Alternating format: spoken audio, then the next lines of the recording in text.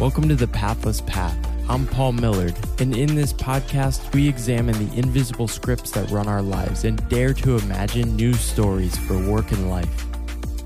Today, I am talking with Dr. Dawn Baker. She's a self-described physician, writer, speaker, and now author of a book I just read over the past week called Lean Out. It's sort of a counterpoint to the 2010s era of Lean In, popularized by Sheryl Sandberg. But more than that, it was Dawn's story of really leaning out and slowly kind of disidentifying with work as the core part of her life. Resonated deeply with my own story, and so much to talk about.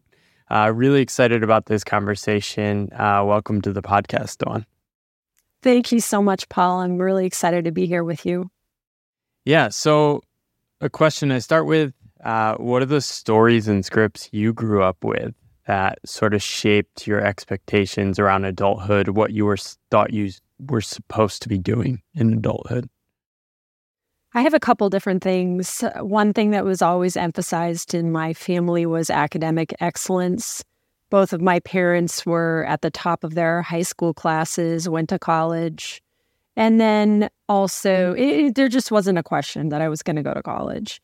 And there was also quite an air of upward mobility in my family. Both of my parents came from working class families, and they were very into climbing the success ladder in the outward terms of success. And I saw my father go from being a beginning manager in a utility company to being a middle manager to being a higher manager to being an executive before he retired. And that said, he worked quite a bit. He was gone not overnight or any kind of big, long business trips out of the state or anything like that, but I would say that he worked very long hours each day. And my mother dabbled a little bit in part-time work, but did stay home with us most of the time. But that role model of work in my life was my father's. So both of those things shaped the way that I saw what I was supposed to be doing. Yeah, and you ended up becoming a doctor. You sort of have to make that decision somewhat early. I know the people I went to college with, they were deciding to get on this track at 18. That terrified me. I was like, I do not want to decide anything now. How were you thinking about your life when you decided to go into medicine? Was it like, okay, here are the next 10 years laid out for me? Oh my gosh, no, not at all, actually. I went straight out of high school into engineering. And I thought originally I wanted to be an architect, but then I got really excited about math because I had a really good math teacher. And I switched to engineering. So I got an engineering degree and I actually worked as an engineer. So I already was a non-traditional medical school student. What you are describing is the very traditional medical school path, but I was a second career physician. So I thought that engineering was very challenging, very fun, lots of problem solving. I met my husband in my engineering classes and I loved it. But then when I got out in the world of engineering, I realized that something was missing and I didn't quite exactly know what it was at first. And what helped me to figure out what was missing from it for me was getting really involved in rock climbing. And I know that sounds really odd, but my husband and I started getting very serious about rock climbing, and it became something that was just ingrained in our lifestyle. And when we met other people that were out climbing, that really formed a completely different vision for me of what it looked like to have work-life balance or to live and work and be happy. Because like I said to you, I had this model of my dad. And the people that I met when I was out rock climbing were completely different from that. And so rock climbing informed all of our time off, all of our vacations. We formed sabbaticals, if you want to call that, or early retirements or mini retirements like you talk about in your book. We did that really early on, like in between jobs and in between schooling. And I realized that I wanted to do something more service-oriented. And the other thing was that engineering really pegs you to live in very specific places. So if you are, for instance, I had a major of chemical engineering, and you are in the petrochemicals area, you're going to be living in Texas. Yeah, like you're going to be living in Houston, or you're going to be living in Louisiana, Baton Rouge, okay? And then if you do Silicon Valley type stuff, you're going to be living in that area. So like biotech or something like that. I dabbled a little bit in semiconductors. And so you need to live where the fabrication facilities are. And when I started rock climbing and traveling the world, I realized that I wanted that freedom. I wanted to be able to live anywhere. So I wanted to do a job that was technically challenging, had science, but also had a service aspect, because I was going to all of these countries that had a variety of types of people and interacting with people on all levels and from all different backgrounds. And so I wanted that in my life. And that was how I got to medicine, actually. It's so interesting how the people around us influence us. Early in my life and career, I was only surrounded by people working full-time jobs. And I often wonder if I had those people like the rock climbers. And I think people into surfing are often like this, where this other activity becomes so important, they start designing their entire life around it. And then by nature of that, work has to become less important because everything's just oriented around going to climb more or going on these trips and creating space in your life. Did you notice the tension between you and other people more solidly in the work mindset? Yeah, I definitely noticed it just was mind-blowing, a complete difference in some people. And I specifically remember there are two examples of people where I was like, oh my gosh, I had no idea that people could be like this. Like, for instance, one guy who was a school photographer. This guy probably made like $10,000 a year. This is back in the 90s, but still, very, very low wages. And he worked for this very specific period of time. It was like he worked in the beginning of each semester for an intense period doing this school photography for like elementary schools and up to high school. And then he'd be done. And he would just go on road trips and rock climb. And he lived by himself, and he lived extremely simply, but he was an extremely intelligent man, very happy, very challenged, very fulfilled. So he's one example. And then the other example was a couple where the man was a rigger. And you will find a lot of rock climbers that do rigging for events and, big sporting things and building construction and stuff like that. So he did that. So he would travel off and on and then, come to and from work and then, had a home base in Arizona, which was where we lived at the time. And then his wife was a laboratory scientist, but she didn't do the research designing. She just carried out the experiment. So she got a fulfillment from doing scientific work while she was there, but she didn't have an added responsibility of kind of all the things that you associate with someone who is like a research professor or something like that. And then they would take these huge time periods off when the husband wasn't doing rigging and the wife wasn't doing her science. And it was kind of, her work was kind of like shift work. They were extremely happy, extremely intelligent people, and they were very good rock climbers. So those were two examples of people that I saw that just were mind-blowing to me because all I knew was like people like my dad and then people like the janitor at school. Yeah, it's sort of this student mindset of you should always do your best, right? And I think there's obvious wisdom in that, but then it gets mapped onto a career and you're sort of always just maximizing every achievement. And it's really hard to lean against that, especially if you are capable and intelligent. It's almost more, it sort of breaks our brains when we see those people. Oh, you can just do those things? Something must be wrong. Did you think those things, or are you just like, oh, I need that in the future? Did I think that I needed to have that kind of that achievement? Is that what you mean? Well, when you saw that couple, like, the what other was people. how did you explain it to yourself? I think at first when I noticed the difference, I thought, oh, they have a really good setup. They have a really good system. They're just lucky that they found that. So it's kind of like when someone who really wants to get in shape is looking at a fit person and they think like, oh, that person's really lucky. They just have good genetics. But really, that person designed their life so that they're fit. I think that's how I first thought of it.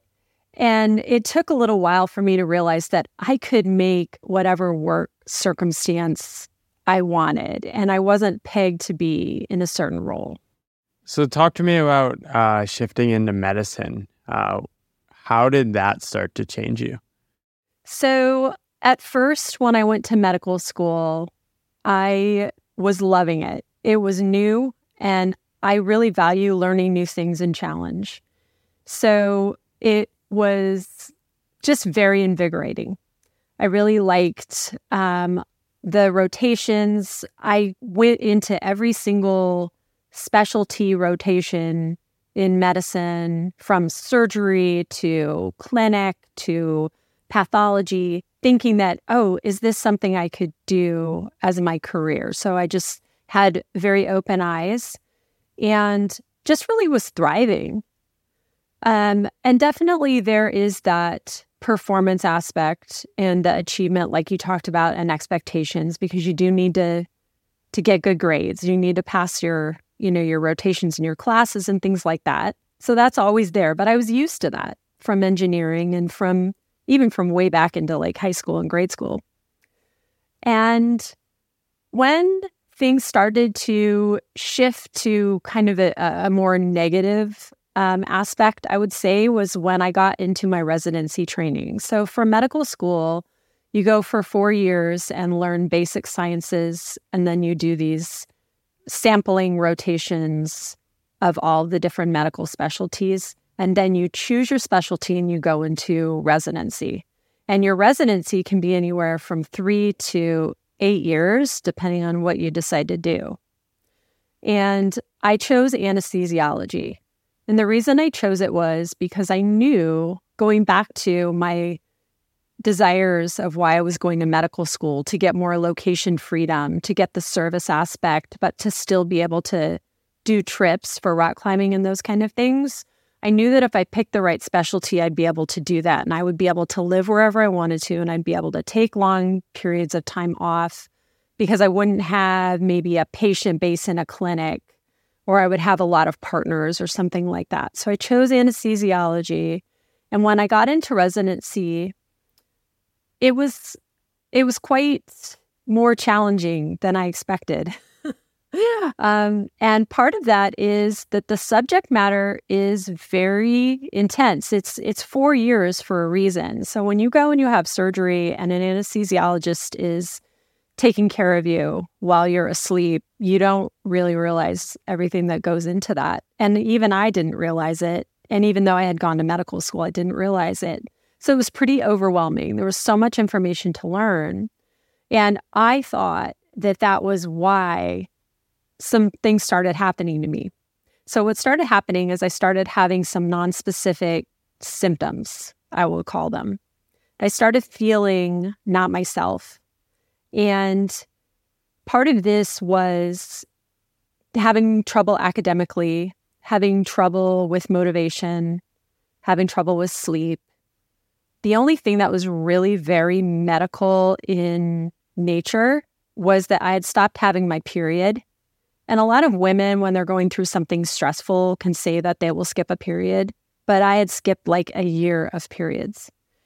And so that was the one medical symptom that I really had. Other things were things that you could just kind of chalk up to basic stress or what in medicine a lot of us call burnout, because you get really just overloaded and it can make you feel depersonalized. And there are a lot of things out there about burnout in medicine. It's becoming really a topic. And also the one thing I wanted to mention about achievement was at the same time when I got into residency, because I had this engineering background, I got very excited about a specific niche area of my specialty, anesthesiology, because it married my engineering background with anesthesiology. And if I had continued down the path of doing this, I would have pegged myself into exactly what I was trying to get away from, which was living in a very specific city center and working in a very specific practice environment, like an academic environment. So all of that is to say that things were going downhill when I was a resident, and it all came to a head when I had a lot of diagnostic tests that had to be done on me that were all initiated by this period thing. Because at the same time, I thought maybe I wanted to have a baby soon. I was getting to be a little older. I was about 34, 35 years old. And I had been married for a number of years, and we decided that we wanted to start a family. So I had looked into that. And long story short, it turns out that I went and got an MRI on a day when I had been putting it off for months and months and was just super busy. And I was in between call shifts, and I went and got an MRI of my brain, and I had a very large brain tumor. Yeah, that was profound when I read that. It makes perfect sense too. You're in this environment where many people are burned out, and you kind of had a story for why you weren't feeling great. But it turned out there was a cause. And I mean, I'm sure you might suspect that it could be linked as well, but it's just hard to ever really know. But it's pretty amazing that they caught that and were able to help you. Yeah, absolutely. And I mean, it's hard to know how much of it was exacerbated by stress levels. We don't know those things really at this point. Yeah, I mean, so many people I know who have sort of taken different unconventional paths in their life always have these health crises. I had a 2-year period after business school, and I think I definitely had some bad habits and health stuff over the years, but in some sense, I think it was my body saying, hey, wake up a little. You're not headed in the right direction, which can be really brutal to go through. How did you feel when this was happening? I know it happened pretty quick and you almost immediately had to go into surgery, but what was the following few months like? Yeah. The diagnosis part wasn't really fast. That took like over a year. And part of it was that I was too busy to always get everything done. But once they did the diagnosis, I was like on the table for surgery, being operated on by the head neurosurgeon of the place where I was a resident, and having my staff, people that were my supervisors, be my anesthesiologists, basically. And that was within like a week. And so, yes, how I felt was initially just immediately kind of oh my God, this has been going on. This is what's been going on. Like kind of a relief. Like, I just thought it was all this weird, getting older, burnout, non-specific stuff. And it wasn't explainable and it wasn't fixable. Whereas I kind of saw the surgery as fixable. But at the same time, it's scary because I hadn't had major surgery. So it's like, am I going to be okay? Am I going to have any complications? I think I had seen enough to know that I was going to live. I mean, I was also grateful. I was grateful that I knew that this tumor was the kind of tumor that was benign. People get brain tumor diagnoses and they're almost like death sentences. It's like within 6 months, huge mortality risk with certain types of brain tumors. And I knew it wasn't that kind of tumor because of where it was, even though there wasn't any pathology at that point. So I had gratitude in that sense. And then you just kind of go into go mode because you're like, well, this is what I have to do. I've got to drop everything else. And I'm just going to focus on this one thing. And so it was like, you just take it as it comes and you're just going to go to surgery and you're just going to get better. And I'm in my residency and I'm not thinking like, well, am I going to graduate? I'm just thinking like, I'm going to worry about that later because this is the most important thing. The most important thing is that I get through this and I get better. Yeah, and it sounds like after that, that's when you started sort of heading in a new direction. Of course, you still had to finish up residency and things like that. But talk to me about some of those first shifts in that new direction. Yeah, it's like a new old direction because it was kind of like I went back to my roots. How did I do that? I think I had a period of time off because of all of this stuff that was going on. So I had time to think, right? And then at the same time, I wasn't assuming the mantle of my other roles. No one was calling me Dr. Baker, asking me to do stuff for them. So you're just with yourself and you're like, who am I now? Because I'm stripped away from this role. And then the other thing that was stripped away from me in that time was being a rock climber. Like I had this identity of being an athlete. And here I am. I had brain surgery and you would not believe how debilitated it makes you feel. Like it wasn't like I had my hip done. I mean, I had brain surgery, but it was so hard to get out of the car. It was like I was so weak. So you're just starting from basics.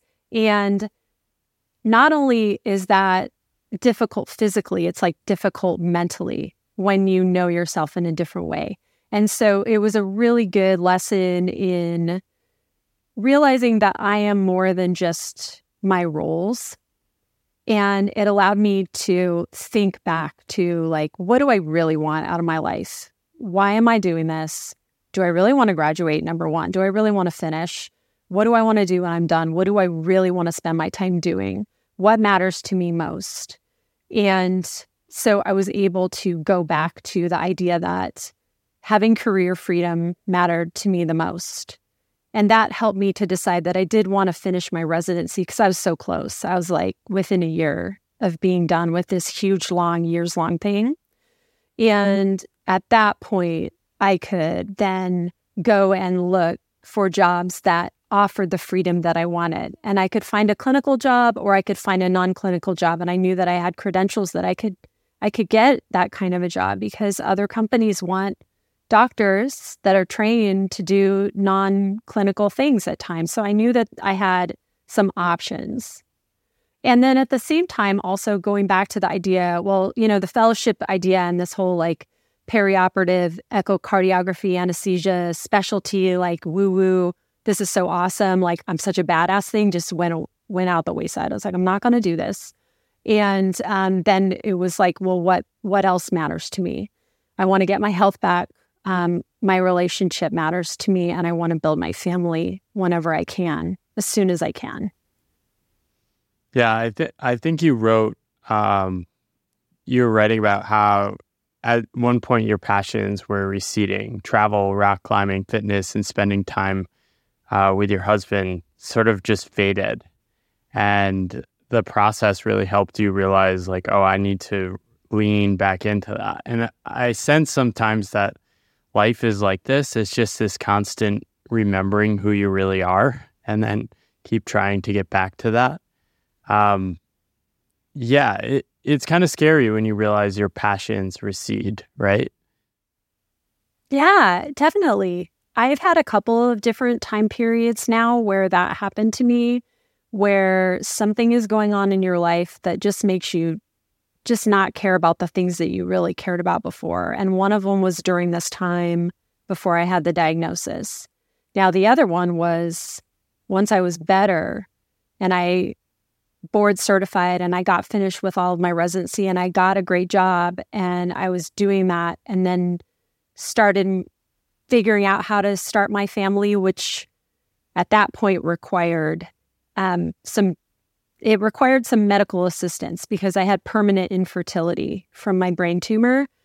I then experienced a second wave of that, actually, where we were back into our rock climbing. I had found that passion again. And then my husband wanted to go to Spain on a rock climbing trip. And we were in the middle of doing infertility treatments. And, his part isn't as major as my part. And I didn't go. And in a way, I kind of regretted that because I could have maybe, put off my treatments or tried to work around it, but I wasn't in the mind space and I just didn't even have the desire to want to go and do this thing that normally I love doing. So yeah, it comes and goes. I think other people can resonate with that too. At difficult times in your life, some stuff that you normally really love, you don't have room for in your head. Yeah, and I love that you're so open about your infertility. It's, something my wife and I started thinking about a family a few years ago. And you start to notice a lot of these conversations are just sort of hushed conversations. Also in the U.S., it's like just by policy, we don't really take it that seriously. We sort of let individual companies decide how they want to treat people. Some companies treat people really well, most do not. So it's sort of just up to everyone to navigate this whole sort of obvious thing, which is we need more people to keep society going. But yeah, it's such a hard thing. And it was interesting reading the quote you chose from Sheryl Sandberg, which is, "The months and years leading up to having children are not the time to lean back, but the critical time to lean in." And I write about this too in my writing, which is like the 2010s were like a weird time when we sort of silently agreed that work was the most important thing in the world. And like, I don't think I could be the father I want to be now unless I spent several years actually leaning out before I had kids. So I'm wondering how that ties to like your journey and why you chose to put that quote in too. Yeah, well, first of all, I don't like that she says, as an opposite of lean in, she says lean back, because that's why I titled the book Lean Out, because I think that implies something about like laziness or apathy. And that is not how I see this kind of movement that you and I are writing about, which is that people are taking control of what they really want out of their career and not letting other people dictate it for them. And so that's why I like the word out. And as far as why else did I include that quote, it's because I feel like it's too late if you say, well, the critical time is when you're building a family is to lean in because of the typical age that you are and like the type of career path that you're on at that time. That's the assumption she's making there. But she is absolutely not addressing the fact that 13% of couples in this country are infertile, and worldwide infertility is going up in professions like medicine and probably law, but we don't have data there. It's double. It's at least double. Wow. The incidence. And so, there are a few studies and they're pretty small and we need more, but what is going on there? Why is that? Part of it is delayed childbearing. Women are delaying having children to older and older. And by nature, your eggs get older. And as they get older, they incur DNA damage. And so then they don't make babies as well. And so the pregnancy rates are lower in that sense. And then when people are trying and trying and trying, they end up needing to have infertility services. But it is, as you mentioned, something that is just hushed. It's something that isn't talked about because it brings about a lot of shame. It's something that people still feel like is their fault, that something is wrong with them, and that it's not really as acceptable to ask for the flexibility that they need to do these treatments. So they just like keep it a secret. And so many people, as I have started telling my story in the physician space, have come up to me, so many people, and said, oh, I had infertility too. I never said anything to anybody. I just dealt with it and I did this. Or, I had one kid, and then when we tried to have our second kid, we had infertility. And men are coming up to me and saying that about their wives. They're saying it about their coworkers. So it's not just women either. Yeah, it's definitely, I've noticed once you start having kids, people tell you these things, but they don't tell you before. So I don't think people can prepare. We're so deep in these like crush your career mindsets that we forget there's basically all of life and the production of life, which is not this trivial process you can fit into like a dip in your career trajectory or something. Yeah, it's hard because part of me really wishes that I had started sooner, and because I could have had more kids. But part of me is really like going back to what you said about I couldn't have been the dad that I am now if I hadn't been on this pathless path. I feel like that about me too, because I feel like I am so into my role as a mom now, and I love the relationship I have with my daughter and the things that we do. And I feel like I'm a better parent because of some of the things that I've gone through.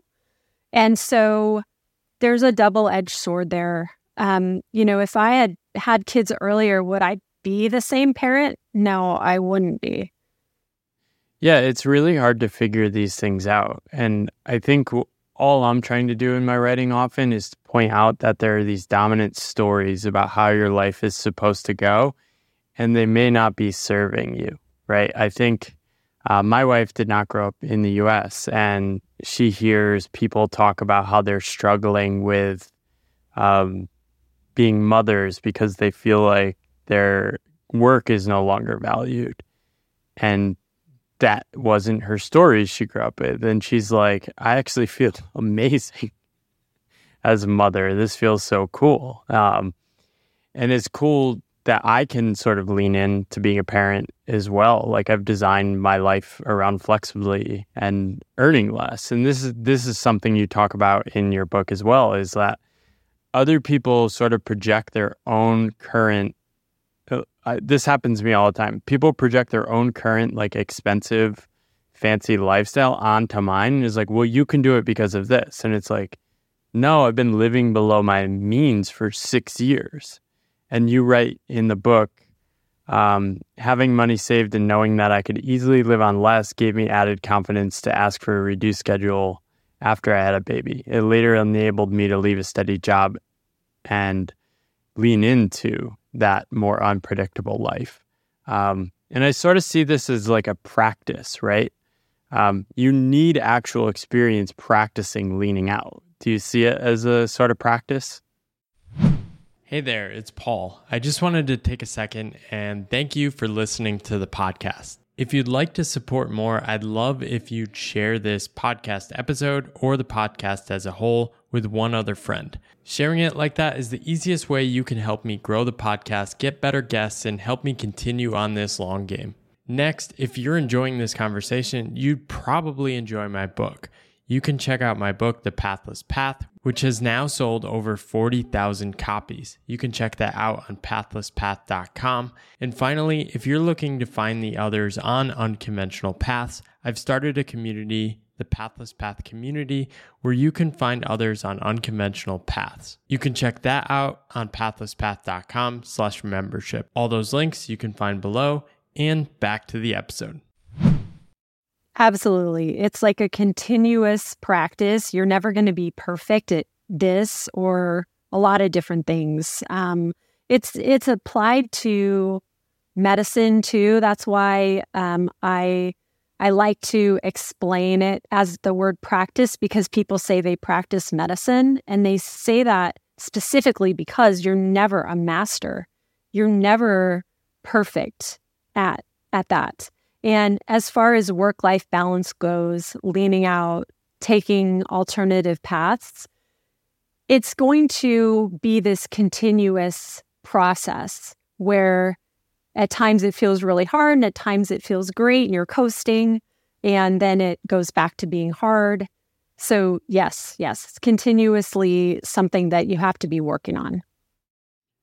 Yeah, and one interesting thing I've seen, I am obviously a guy on this path. Many men want to lean out. And I saw there's this McKinsey study, I'll link it up, in 2017 or 2016 I was reading. It was Woman in the Workplace by McKinsey, and it was showing like the percentage of women who don't want to be top leaders in companies. But then next to it, they also had men.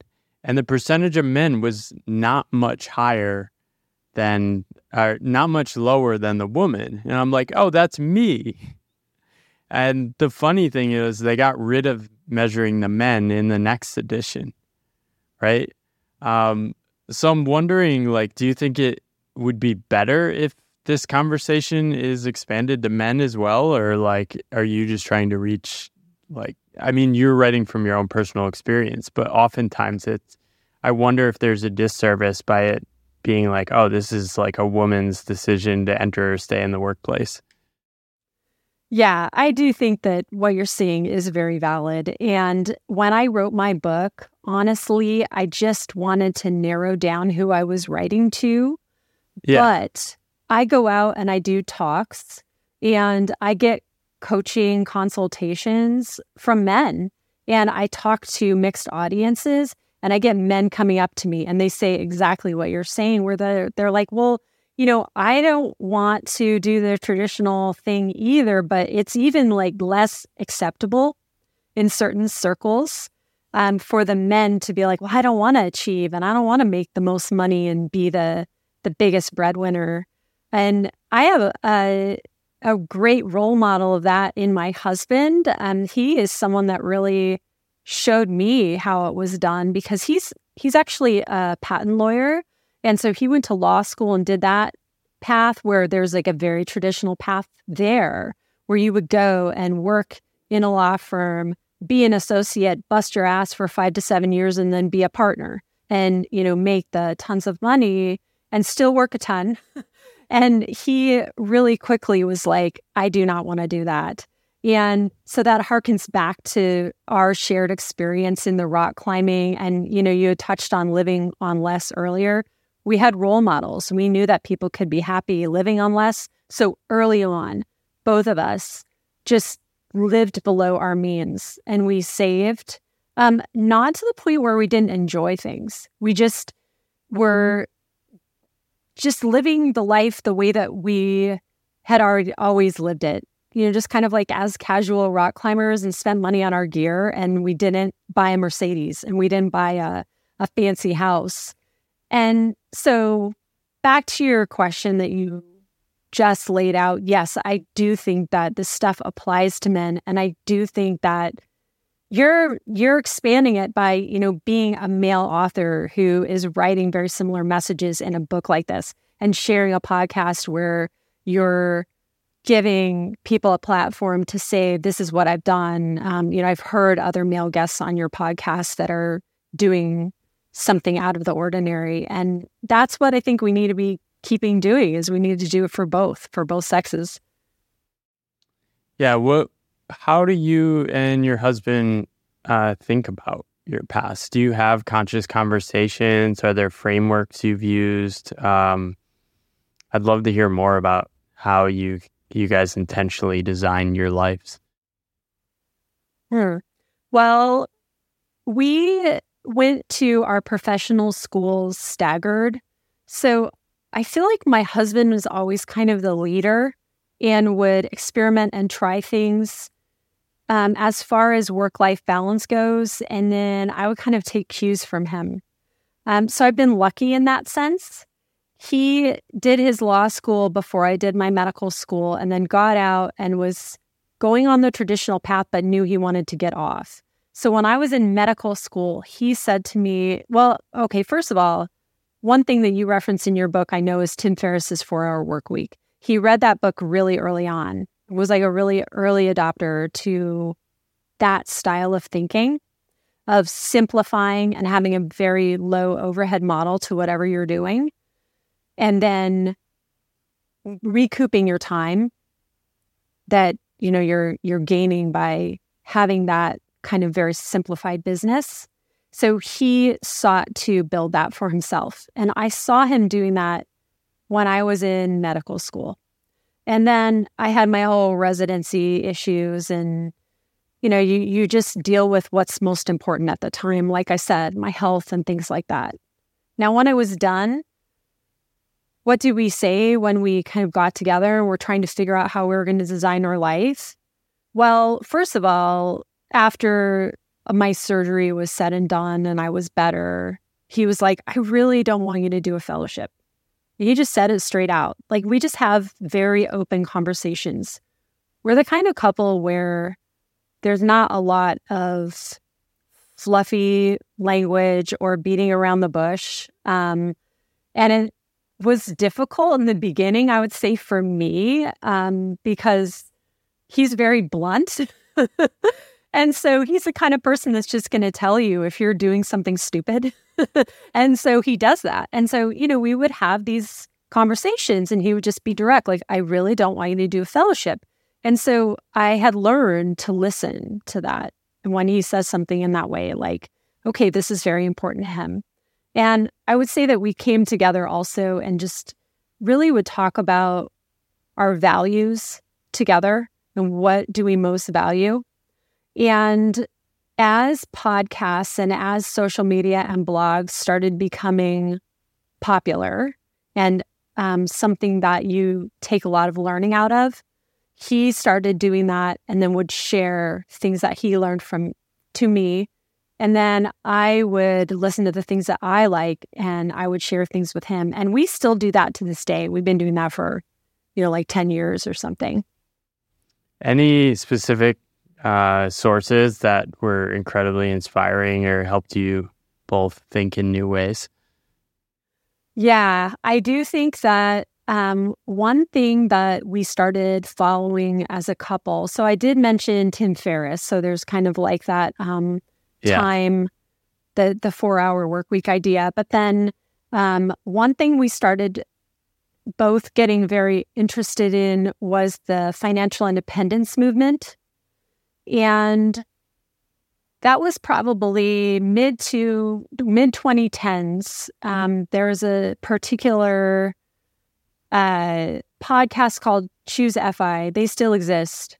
They've morphed a little bit into what they talk about. But as a beginner person in that space, I thought that was very helpful information, a lot of inspiring stories where people would be on their path to financial independence regardless of what kind of income they were earning.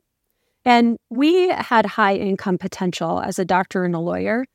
So we knew that, that set us up in a certain way. When you have more that you're able to, make based on what your career is, then there's more that you can save. So, maybe you don't have to do as creative of things in other areas, such as like a side gig or like a rental property or, your investments or something like that. But that was one thing that we got very interested in and figuring out really where we were. And around maybe the time that our baby was born, which was 2015, 2016, we started figuring out that we were actually financially independent. And that opened up the realm of, for me especially, what I could do with my medical career. Because my husband was already on this self-employed micro practice law path that is totally unconventional. But then I was still working in an academic hospital. And while I had a great situation, I was part-time and I had a no-call type of a job, which means like no overnights in the hospital. And I had very limited other responsibilities that I had to do, which is unusual for academic medicine. I still didn't have the kind of vacation freedom at that point that we had originally wanted. And so I started getting interested when I found out that we were financially independent in just seeking these even more alternative paths and doing just fill-in work as a physician and traveling physician and stuff like that.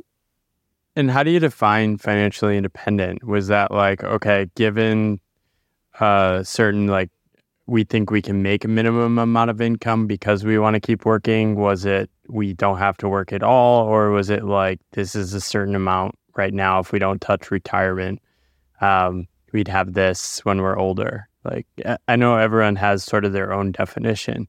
I've sort of declared myself financially independent, mostly in the sense that we can live on very little, and I think I can make sort of enough income most years doing work I like.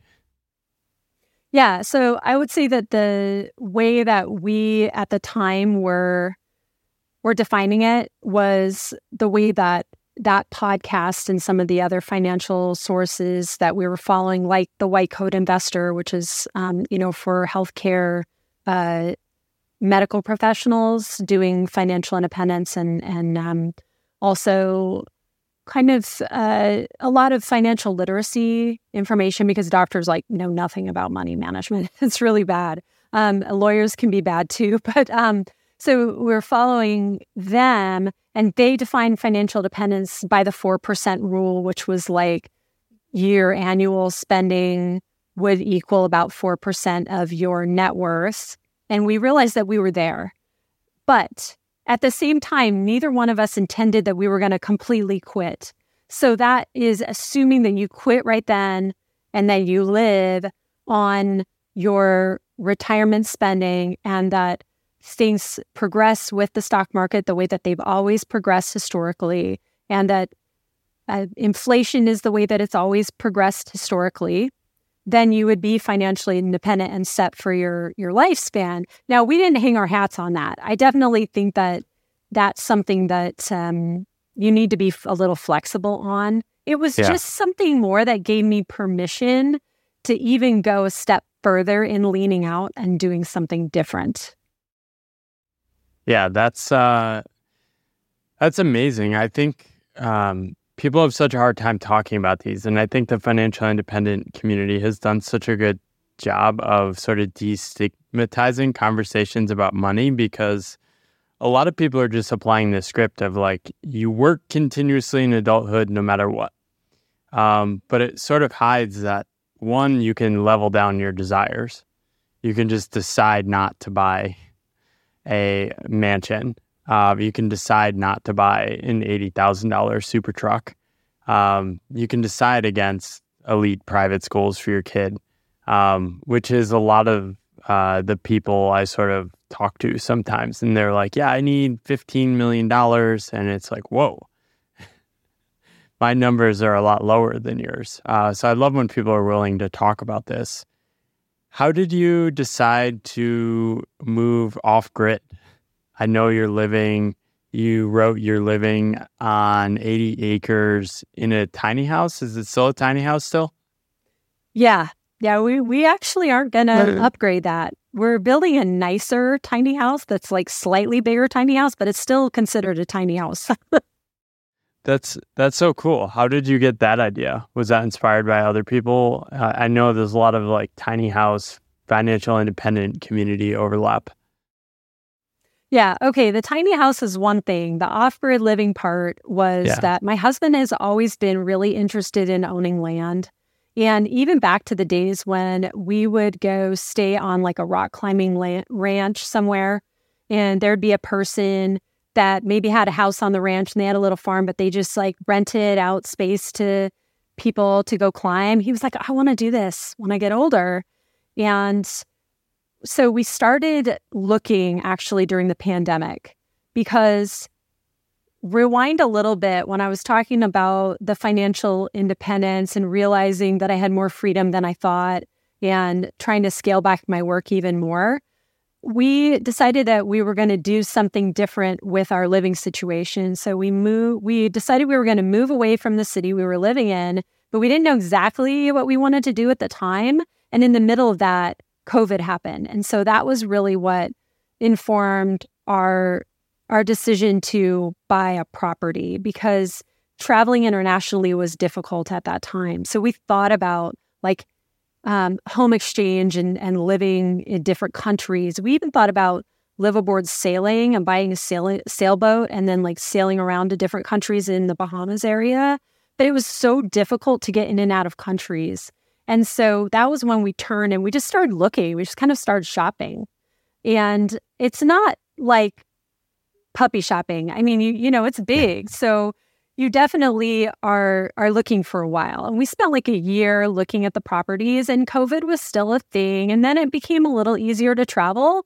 But we found the property that we really loved. And I think that was what made us settle into that alternative lifestyle for now, and then shelf the other stuff. Maybe we'll still go back to like living in other countries and moving around from country to country at some point, but not right now. So we ended up buying this property in southern Utah, which is the state that we've actually been living in, but we were living in the big city center of Salt Lake City. We found this property that's in between Bryce National Park and Zion National Park in southern Utah, and those are really beautiful areas. Yeah. And it's on the mountain plateau there. So it was 8,000 feet, and it had that kind of like, what we envisioned was this like forest that was evergreen forest and aspen forests and something with water. And we found it. And it's really difficult to find water right now, to find land that even has a body of water or water rights or a water source of any type.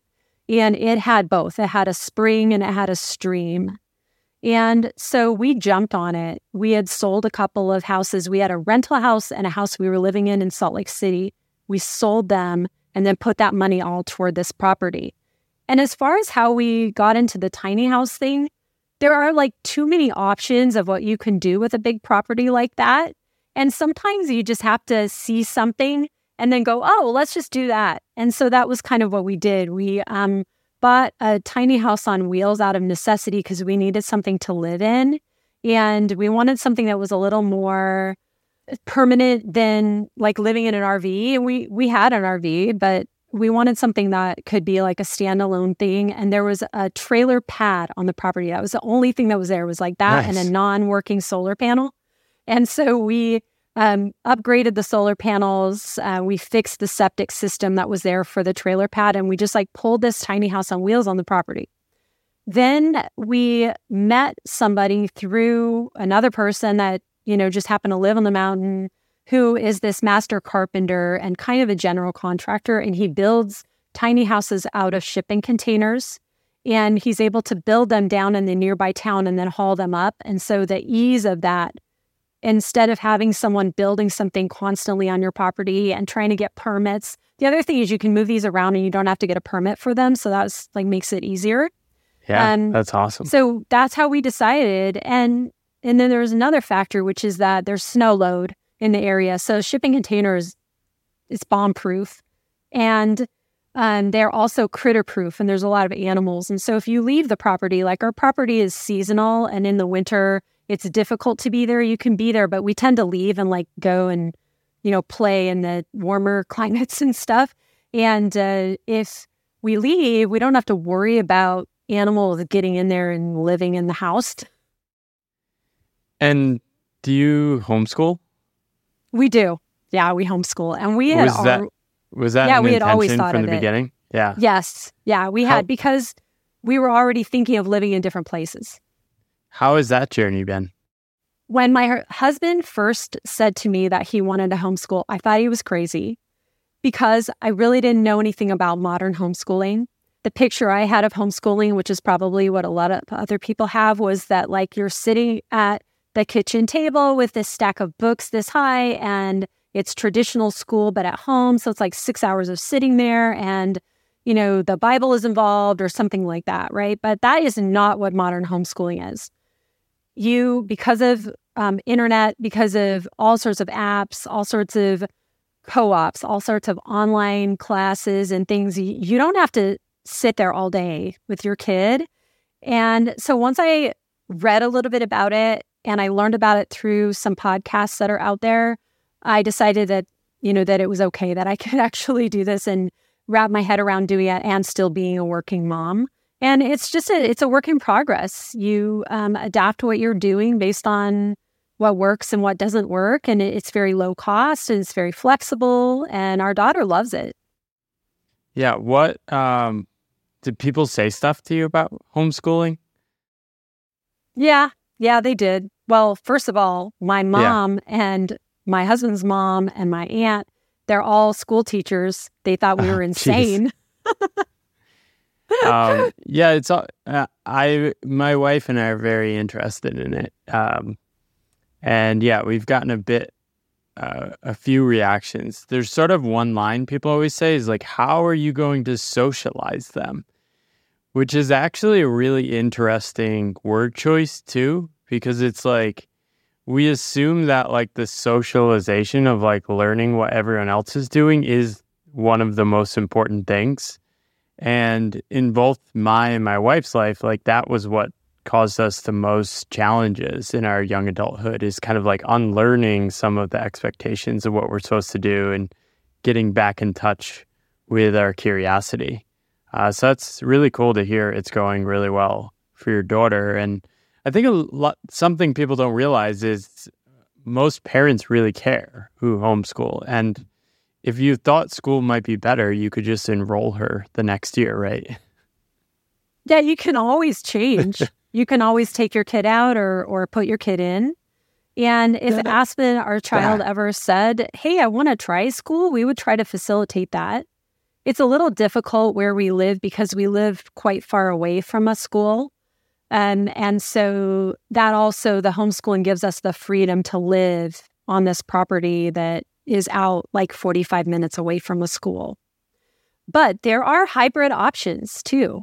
So you can do online schools and there's a school in the nearby town that we have where they allow you to go either 1 day or 2 days in person. Oh, wow. And then you do the rest at home.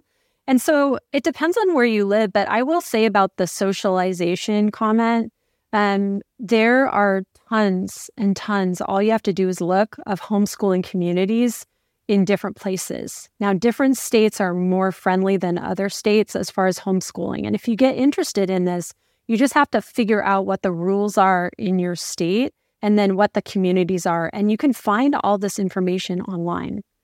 And our child is quite social. And so because we do live in that remote environment, we make a concerted effort to drive to the nearest town at least twice a week so that she can take a jiu-jitsu class and she can go to the homeschool hiking group and meet friends. She has a couple of friends that she knows in the town. There aren't any kids that live around us, right, in our mountain community. In fact, there's no one that even lives there full time. But this is a very good mix because then we have these other days of the week where things are very simple, but she's very free to roam all over the property, and we have no drive days. We have days where we don't drive anywhere, and that is awesome. I mean, they're so quiet, and they're beautiful, and our relationship has just really strengthened because of this. That's so cool. That's so inspiring. What are things your daughter says, like, about your life? Does she realize her parents are sort of living this unconventional path, or is this just her normal? So she's 7, and I think that she's starting to realize things because we do tell her about how we're very different from other working parents, and then she's starting to have friends where she sees that we're different.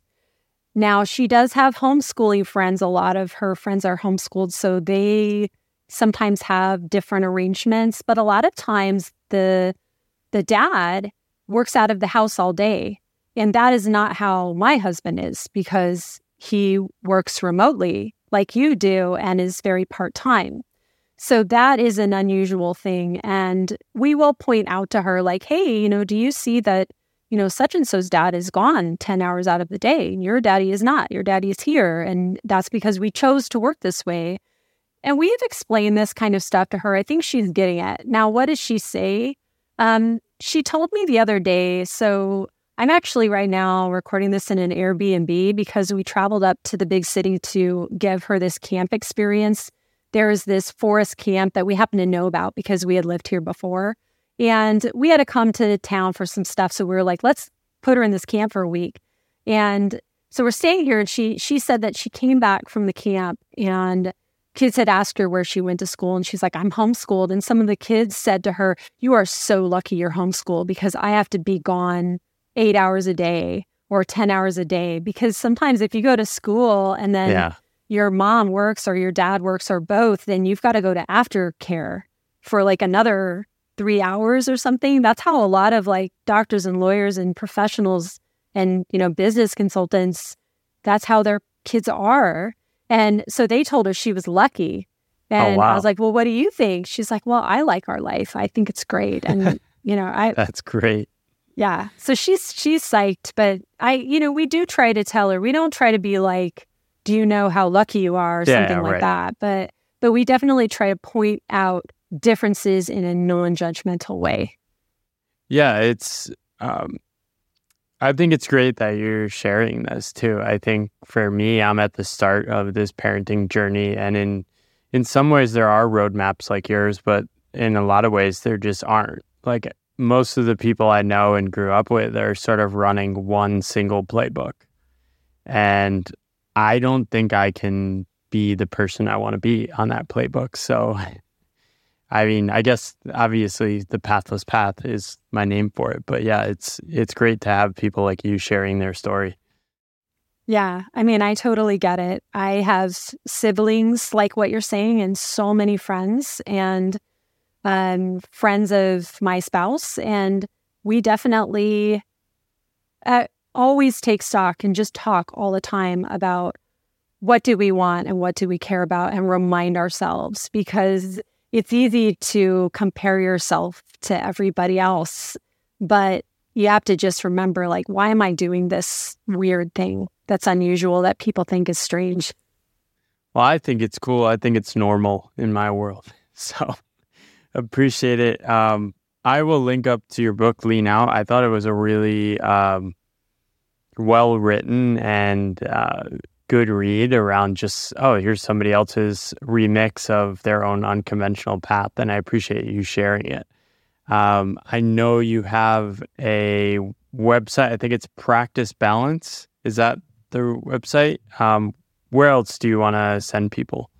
Yeah, you can definitely find everything on practicebalance.com, because that's a long-standing blog that I've had for over 10 years.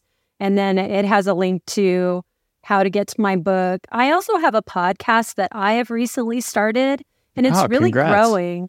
Yeah, thank you. So I profile women professionals of all types that are doing something unconventional without that all or nothing. Like, I completely quit my profession to go buy houses or something, but they're using their skills in a unique way.